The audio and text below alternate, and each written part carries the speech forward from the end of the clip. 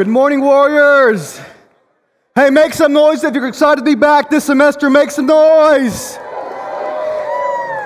I hope you've had such a great time thus far in this first day back in classes. If you'll now, please close your eyes and bow your heads. I want to pray over this time this morning. Let's pray right quick.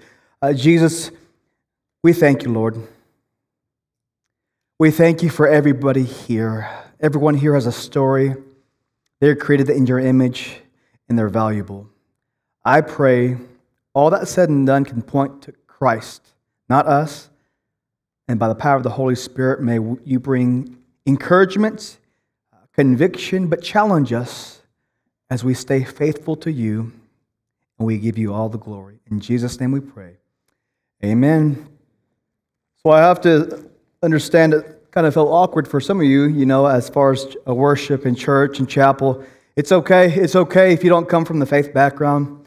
All I ask you to do is have an open heart.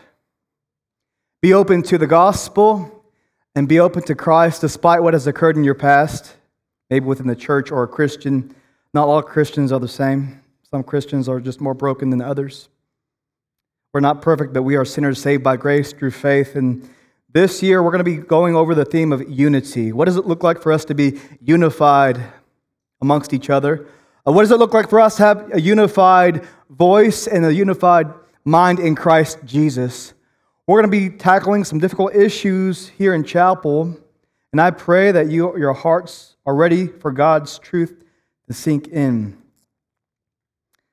We're going to be in John chapter 13. That's going to be the theme verse of the year. John chapter 13, verse 34 and 35.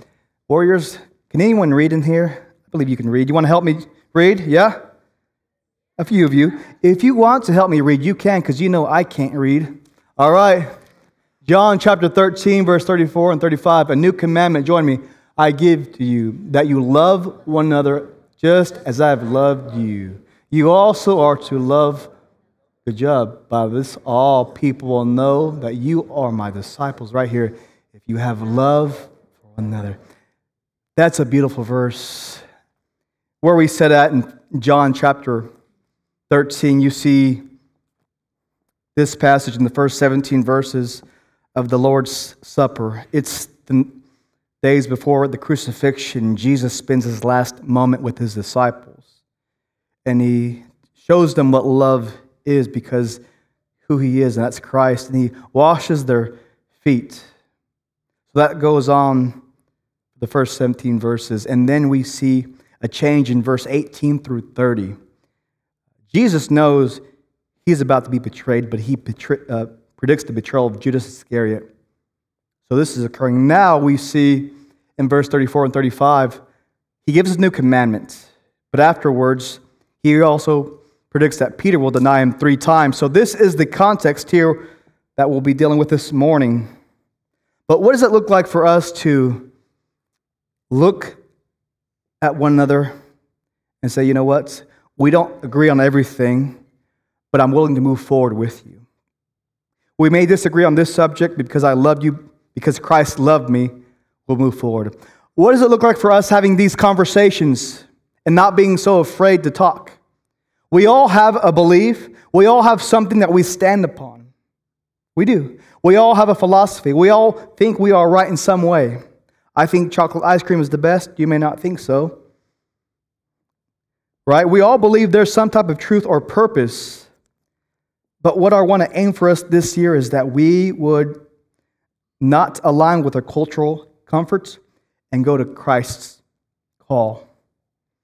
See, Christ, he calls us to love in a way that's only through him, because the culture is trying to throw and use this text and warp it and justify their behavior. Let me tell you, we're all sinners, right? We are. But some sin is just different, and some sin has more consequences. But I want to let you know this. There is a love that can set you free. Christ can set you free from this. Why do you want to stay there? He is greater than our sin, and he has died on the cross for that. But we'll see on the first point that love is grounded in God's character. This word love, there's a couple of terms of love in the Bible, but this is grounded in who he is. So let's reclaim this word love here as his standard and his character. Now that's hard, because if we're throwing around the word love everywhere, it's confusing. What does love even mean? Jesus is love. The Bible says, for God so loved the world that he gave his only begotten Son, that whoever would believeth upon him shall not perish but have everlasting life. Do you realize there's a God that loves you? That in the beginning there was a design perfectly made, bliss. He had that intent, but Adam and Eve broke that law. And that created brokenness with human beings. That means this: rebellion and sin in Genesis 3 entered the world. And you have to ask, why am I so broken? Why are we so broken today? Why is there so much evil? Why am I always stressing and struggling? Why do I have these voids in my life that I can't simply figure out? We're broken. So because we're broken, there was a need for redemption. God, because he loved us, he sent his Son, Christ. Christ would be beaten, mocked, and spit upon, and he would be nailed upon the cross to take on the sins of the world and be our substitute. And that means the perfect, blemished Lamb of God. This atonement was paid in full. And that means it was finished, and he was buried for 3 days. And he rose again 3 days later. Now he is seated at the right hand of the Father. That tells us if we are broken, we need to repent and believe, meaning this: my heart, my mind, I've got to go this way to Christ. I can't no longer stay here, right? I have to repent and believe the gospel, because that's what Jesus says: repentance and belief. You want to fix your brokenness? That's where we start today. That you would repent of your sins, that you would turn from yourself and change your ways and turn to Jesus. We often seek and we often think, I like a quote from A.W. Tozer about a performance-based Christianity. He says this: Christ's love is not based on our performance, but on his character. I'm going to ground on his character. Christians, we often go through the motions of a checkmark Christianity. And we think if we go to church every single Sunday and every single Bible study and we pray every single day, we seem to have God's approval. But I want you to know right now that God loves his children. God will not throw you away despite what you've done. You may think you've fallen so far back, and you feel so guilty and so shameful of what has happened these last few weeks, and you feel like a fraud. His grace is more than sufficient to cover that sin. So don't be thinking about, well, I'm going to serve Christ because it's going to make me look better. It's going to win some approval. This is the love of God that won't throw you away. It's when you love God in such a way that your desires, your mindset, all of a sudden you stop thinking about what's best for me and my household. And because you're walking closer to Jesus and being led by the Spirit, he changes you. It just changes you, and you can't help it. You're like, whoa, I used to like to do this and that. Now, all of a sudden, I'm being changed, and your friends start noticing this. That's what we want to walk in his love. Not only this, we see that love, it seeks to align with his standard. It's a love that seeks to align with his standard. Because these verses are very, very profound, that you love one another just as I have loved you. It seeks to align with his word and his standard, and not the society's standard and not the culture's standard. I want to reiterate that. It's grounded in who he is, but it's also grounded in his standard. It's not opinion. So my friends, if you're thinking, well, that's garbage, read the Bible. I challenge you, if you've never read the Bible, read through it. Start in Romans. Search for it. If you don't believe in a God, start in Romans. You'll realize very quickly of your need for a Savior, but also you'll realize very quickly how to come to redemption. You'll realize the Bible says in Romans 5:8, but God demonstrates his love for us in this: while we were yet sinners, Christ died for us. He died for you at the worst day. He died for you when you're rock bottom. He died for you at your best day because we were broken. We are broken creatures in need of a Redeemer. So have you ever had to be honest with somebody? For example, do you like this outfit, right? Have you ever asked you guys, hey, what do you think about my shoes? Or ladies, hey, how does my outfit look? I know everyone's going to be posting on the Insta today about their first day back in classes, right? And you've got to get someone's approval. But have you ever had to tell somebody when you're eating at a restaurant that they had something in their teeth? Anybody? See, I want you to tell me if I have an Oreo up in my mouth and it's still chocolatey and I'm talking to you, please love me enough to say, Jose, wash your mouth. But don't come up to me and say, hey, I don't want you to come up to me and say, Jose, you need some gum. Now, don't do that to me, right? Have you ever went to church and just handed a piece of gum out? Don't do that this Sunday. That's not the type of love I'm talking about.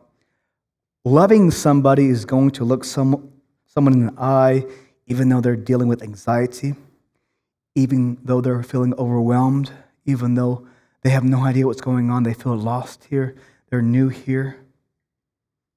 Loving you is going to say, you know what? It's going to be okay. You're going to get through this. I'm with you. Jose, you don't know what I'm struggling with. It's okay. I'm here. Jose, this battle is so deep, I can't fight this sin. Cast it to God. Run to Him. You don't understand, Jose. It's been years I've been fighting this. Ask God's help and His strength. What we're going to do and be challenged is we are going to love one another despite our differences. And the sin that we do, we want to always continue repenting of it. Because if you love someone, you'll be honest with them. You'll tell them the truth. See, I'm going to let you into my life story just a little bit. My mother was diagnosed with cancer this past year. Praise the Lord, she's okay now. But what do you think if the doctor would have said, her name is Celia, you know what? You're going to be okay. It's just cancer. You're fine. No biggie. It's cancer. It destroys you. When we were sitting at the doctor's office, and the best thing he told us is, she has cancer. This is where you're at, and this is how we have to move forward. I appreciated that direct truth. He loved us enough to tell her and us. In the same way, Christians, I have to challenge us because I've been convicted of this. Oftentimes, I'm silent when I shouldn't be silent. Oftentimes, I remain in my shyness. Oftentimes, when conversations are occurring about biblical truths, I almost run away. But I pray that we can move forward and begin having these conversations about Scripture. Here's a way to start us out is, when's the last time you shared your testimony with somebody? Matter of fact, I want, with a show of hands, raise your hand if you had someone share their Christian faith to you in the last 6 months. Has anyone came up to you last 6 months? Okay. Amen. What about last 4 months? Last week, anybody? Praise the Lord. That means Christians are still doing the work of Christ. Christians, I'm going to talk to you right quick.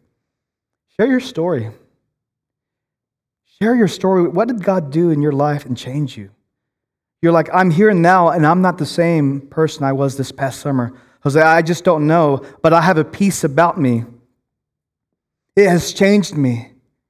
And I love God now, and I'm fighting off my sin, and I'm trying to lay down my life for Him and surrender all I have for Jesus. I don't get it, but I love Him, and I'm walking in the ways of Christ. I love you enough to tell you this. The Bible says that John 14:6, that He is the way, the truth, and the life, that no one comes to the Father except through Him.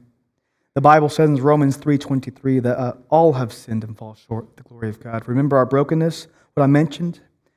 The Bible also says, for the wages of sin is death, but the free gift of God is eternal life through Christ Jesus our Lord. There is still good news. God is always working. He always has been, and He wants to save you this morning. The Bible says in Romans 10:9 that because if we confess with our mouth that Jesus is Lord and believe in your heart that God raised Him from the dead, you will be saved. With the mouth one confesses and is saved, in the heart, and with the heart one is justified. The Bible says in Romans 10:13 that all who call upon His name will be saved. So if you love somebody, share your story. Be honest about it. Don't be afraid. I like this quote from Dr. Lawson. Every decision in every direction must come under this overarching goal of bringing glory to God. Why do we do this? Why are we bold in our faith? Why do we share our Christianity? Is to bring Him glory and not our own glory. It's to do this. And the Bible says in 1 Corinthians chapter 10:31, so whether you eat or drink or whatever you do, do it for the glory of God. Do not cause anyone to stumble, whether Jew, Greek, or the church of God, even as I try to please everybody in every way, for I am not seeking my own good, but the good for many, so that they may be saved. And Paul would say in chapter 11, verse 1, follow my example as I followed the example of Christ. People are looking up to you, Christians. Set the standard of love. Walk in grace and truth. Galatians chapter 6, verse 1. We've got a few minutes. We're still good. Brothers, if anyone is caught in any transgression, you who are spiritual should restore him in the spirit of gentleness. Keep watch on yourselves, lest you be tempted too. So when I'm talking about love, I'm not talking about a condemnation or shame or guilt. I'm talking about a restoration. I'm talking about gentleness. I'm not talking about you having it all together, because no one does. I'm talking about this. Hey, you struggle with this? I have once upon a time too. How'd you get over it? Here were a few things I've done to get over it. I'm talking about approaching a brother and sister in Christ who you know they are believers and they are being discouraged in their faith, disappointed in their faith, kind of a low spot in their life. We're called to walk alongside them and love them. It's time that we look past our own egos and our own prides and love people as they are, because you are created in God's image. That means you have a story. That means you have a purpose. And that purpose is this, if you haven't found out, that you would know the true living God through His Son, Christ. That you would come to lay your heart at His feet and say, I'm yours, Christ. Let me serve you with all my life. If you're not there yet, His Word and the Spirit will guide you. That is it. Lastly, the goal is restoration. That you would come back to Jesus. As Christians, we are here and here. The goal is always not to kick you out, to stomp on you and say, too bad, and leave you there. It's to be like Christ, to kneel down, to wipe you off, to clean you, to pick you back up and say, you're still good because of who I am. Go, continue walking. Continue walking in my strength and my grace. The goal is always restoration, not to look down upon somebody, and not to condemn somebody, but to really work in the trenches of ministry and allow God's timing to bring them back. We have some friends who maybe are believers, but all of a sudden you don't know who they are, what they're doing right now. Let God work, but I want you to be by their side and say, you know what? I don't have the answer for you. I understand the tension is real for you, but I'm going to be present for you. So warriors, as we continue this year, I ask you that you would look people in the face and ask what their story is. There's some pain and hurt in this room that if you were to know their story, it hurt your heart. You would realize that you have so much in common with people here. Yes, you come from different backgrounds, different states, but there's so much in common here. There's a family and best friends awaiting you here. But more importantly, people are here and they want to be loved by you. And Christian, I want us to be challenged to show the love of Christ in all we do. I want to end with a quote by Vodi Bakum. The gospel is about much more than how we get saved and go to heaven. The gospel is about the work of Christ saturating every aspect of our lives. See, it's not just to know Christ, it's to allow Him to be supreme over your life. It's, God, you have your leadership, you have the reins. It's yours, God, my relationships. It's yours, my degree. It's yours, my finances. There you go. It ain't much, by the way. My life, it's yours.